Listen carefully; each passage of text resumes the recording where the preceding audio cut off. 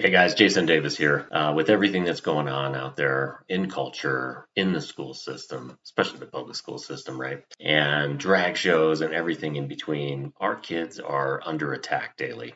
And that's why I wanted to tell you today about the Tuttle Twins books. Tuttle Twins is really, it's the only books that I know of for kids that really help them develop critical thinking skills about real world concepts, economies, finance, government, freedom, liberty, the free market, how to be self reliant and outside the system. Right now, we just all have to recognize the world's full of companies and people and politicians that want to expose and influence our kids in ideas that we don't support. And so that includes school teachers, unfortunately. So Tuttle Twins empowers parents. I encourage you to check them out at TuttleTwins.com, or if you go to my website at don'ttreadonliberty.com and go to Freedom Partners under Tuttle Twins, there is a special offer for you. So don'ttreadonliberty.com under Freedom Partners. Check out the Tuttle Twins, and we do have a special offer for you. Well, let's get back to the show. I hope you enjoy this week. God bless. Fighting back against the left's nonstop attacks on liberty, freedom, and America. This is Don't Tread on Liberty. Jason Davis is on the air. Hey, welcome back to Don't Tread on Liberty. Thanks for being here. This is Jason Davis, and we've been hearing a lot lately about racism in America and equity, which is not equality, by the way. So today I want to have a conversation with someone that might know a little something about all of this. He's a graduate of Hope College, where he received his degree in business and political science. He's also a graduate of the Heritage Foundation's Academy Fellowship, and he's the co-founder of the Providence Network Foundation. This guy has 2 books coming out. I mean, I can't even keep up. Birjan Crispin is with us. How are you? Thank you for being here. Thanks for having me, Jason. Really appreciate it. I am doing well. Thanks for having me on. No, thank you for being here. So, we're hearing more than ever lately from the left and college campuses and universities and so forth that America is inherently racist and unfair. And, the so-called white privilege is systemic and all of that. So I obviously read your background and you seem like a pretty successful guy. So I'm really interested in your experience. Can you tell us about your childhood, your journey coming to the U.S., and what your experience has been like coming into society here in the United States? Sure. I mean, well, Jason, first and foremost, all the success goes to my parents and all the support that I've had poured into me throughout my short-lived life here so far. And all credit goes to my personal Savior, Jesus Christ. And so that's most important, first of all. But, as we'll go into my story here, just for your listeners, I was born overseas in Bulgaria. A lot of people have to look that up on a map, but it is Eastern Europe. They were struggling to rise out of a post-Soviet Union reign. And then the orphanage that I was in, Jason, just to tell you the truth, wasn't a great situation. So you had about 1 caretaker per about 15 kids. And I'm not the greatest at math. I still hold the record for the lowest score ever on my math final in high school. But those odds don't add up for me, and they don't for those kids there as well. So, Jason, I mean, those kids were abused, malnourished, just neglected, not out of malintent, but just out of, just that there just weren't enough resources. And I think that's something that Americans today take for granted, is the amount of resources that we have today in our country at our disposal. So I was adopted when I was 2 years old, came to Wheaton, Illinois, suburban Chicago, grew up in a Christian conservative home. Another one of those things that people take for granted. They say, oh, I just grew up in a Christian home, or I grew up in a conservative home. Like, that is a blessing that a lot of people don't have. So I would, challenge your listeners to pause, take stock of their life, to see the blessings that they have, and to not take them for granted. So I grew up in a Christian conservative home, went through the whole public school system, went to a private college that marketed themselves as being a Christian school. But in all reality, Jason, as you touched on earlier on in your intro, that, it's not really a Christian school, and there's issues with theology, there's issues with political discourse, and wanting to be part of that mainstream culture instead of saying, this is what we're going to take a stand for, and this is how we're going to be different. And it was heartbreaking, to be honest.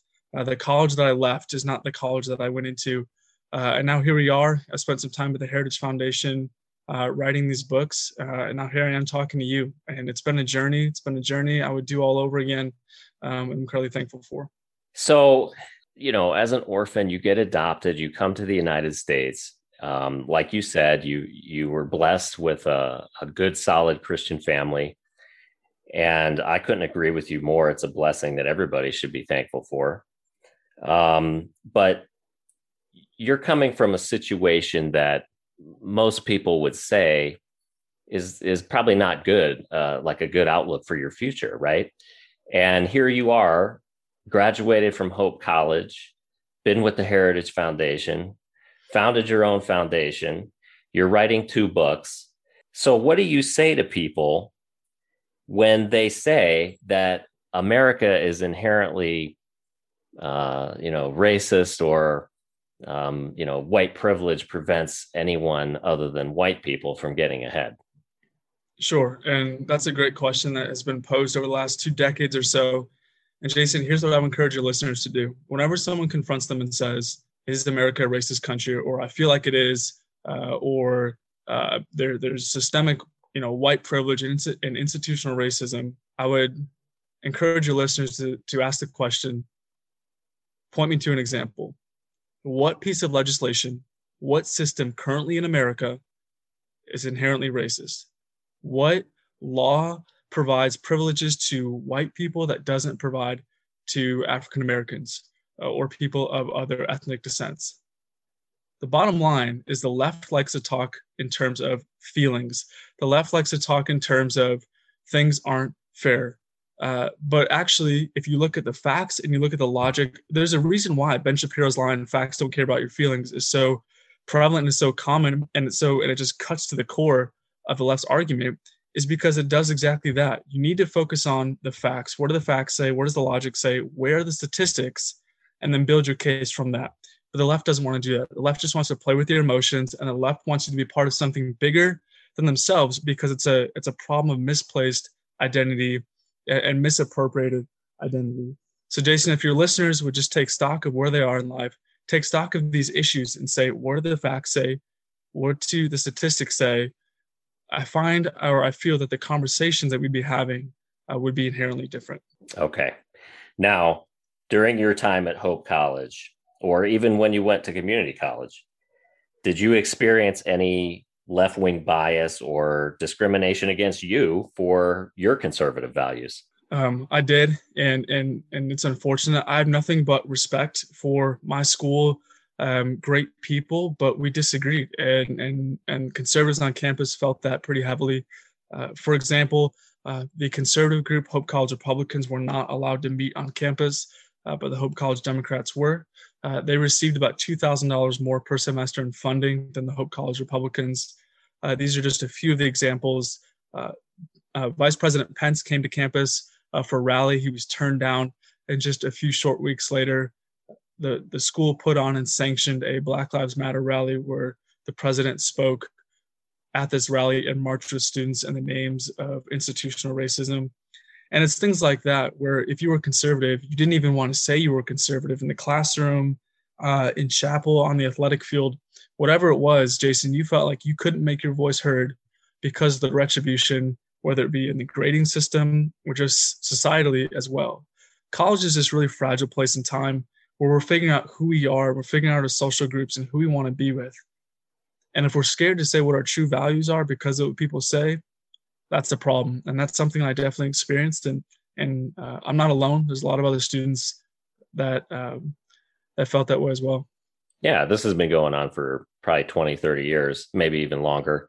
Today they call it cancel culture, but it's been around for a while.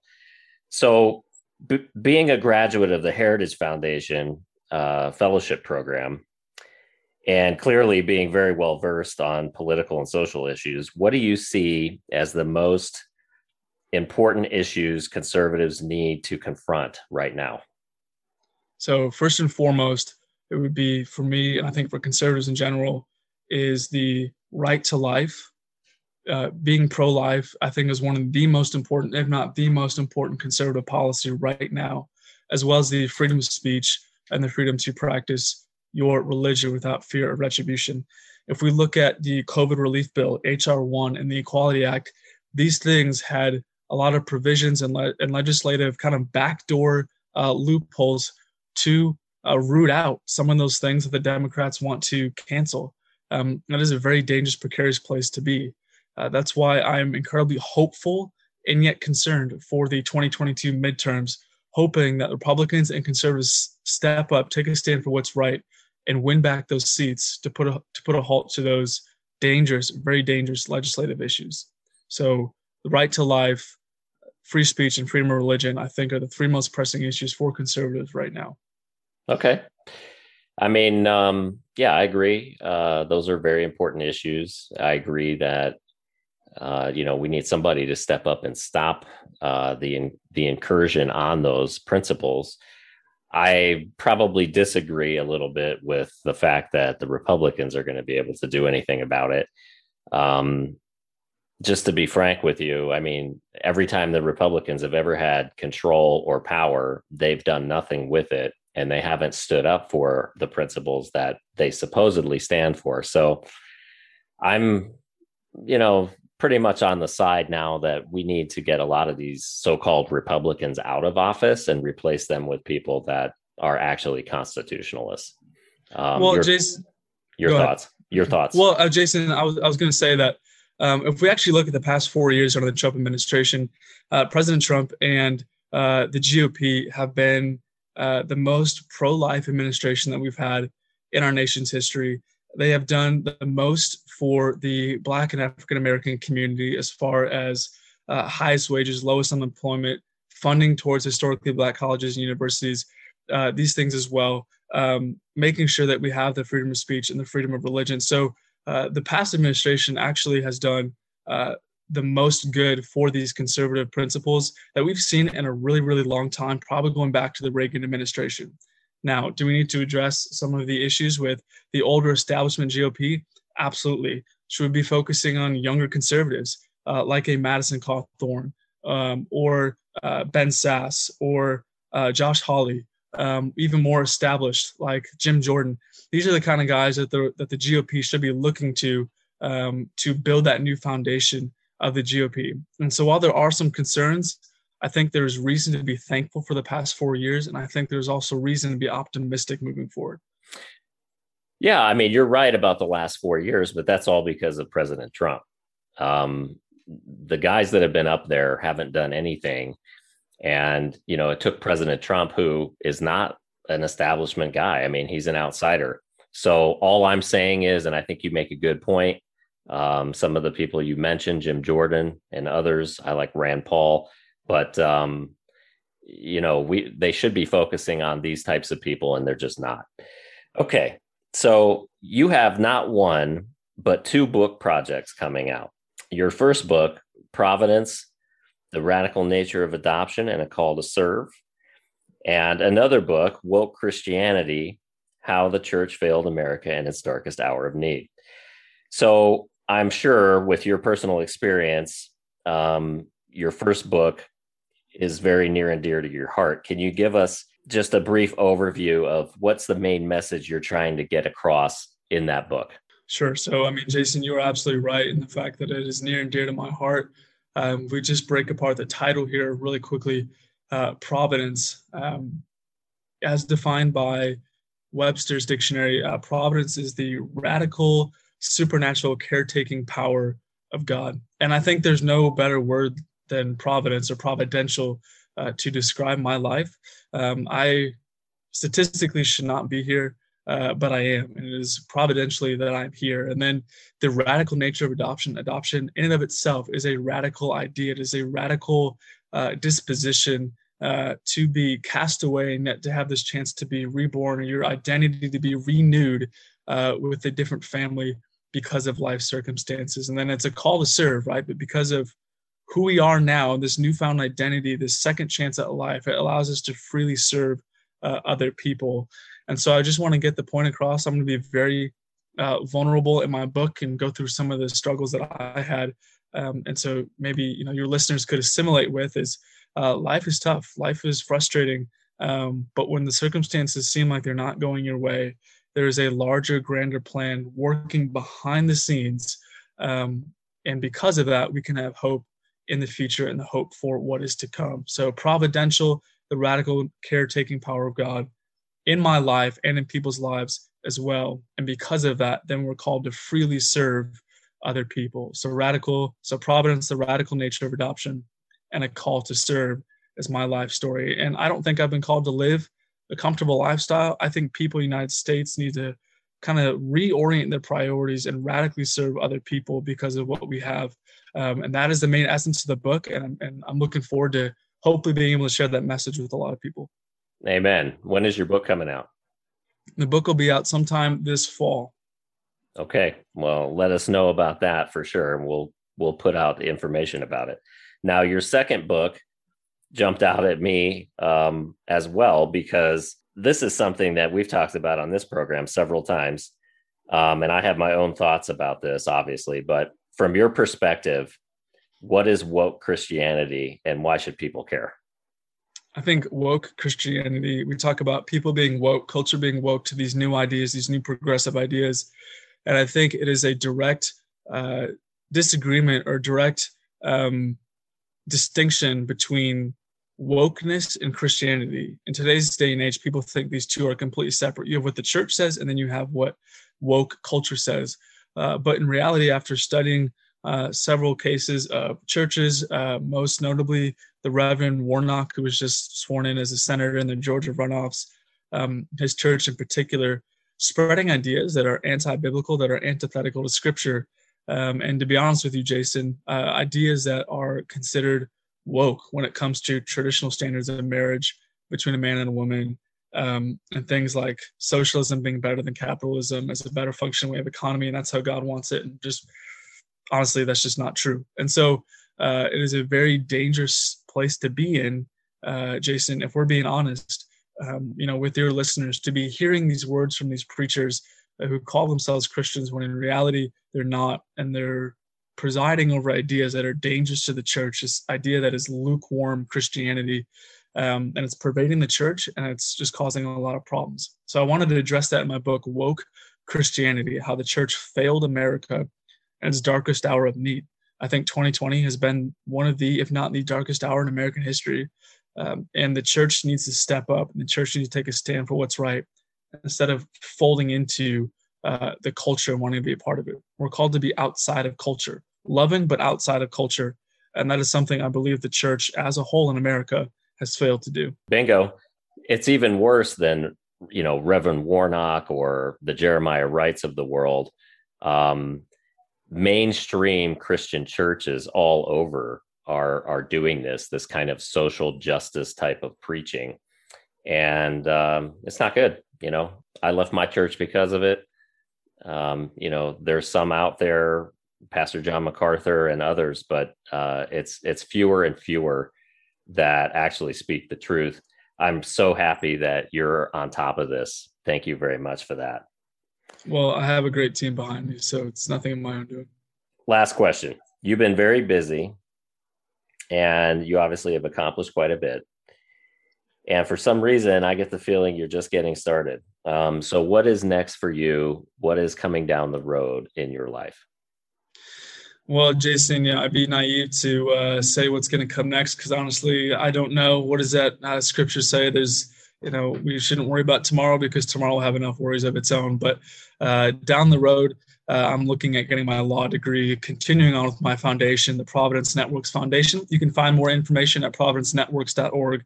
Our tagline is globally serving at-risk youth through giving, reconciliation, and service. It's not just giving of our time, but also giving of our resources and reconciling people groups to people groups, and ultimately people to God as well. There's this vertical connection in order to have this horizontal impact. And so that's what we're all about at Providence. Again, you can go to providencenetworks.org.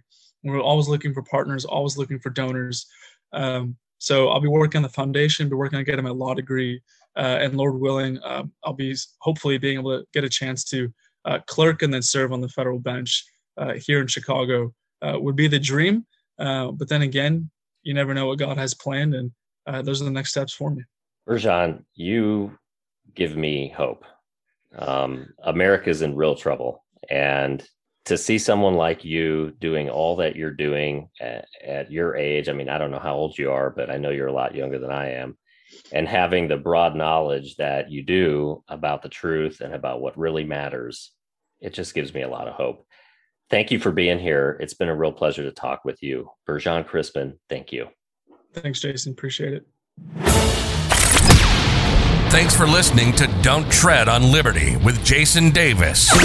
Subscribe on Google Play, iTunes, or your favorite platform. For more Liberty news, check out www.don'ttreadonliberty.com and subscribe to the blog or join the conversation.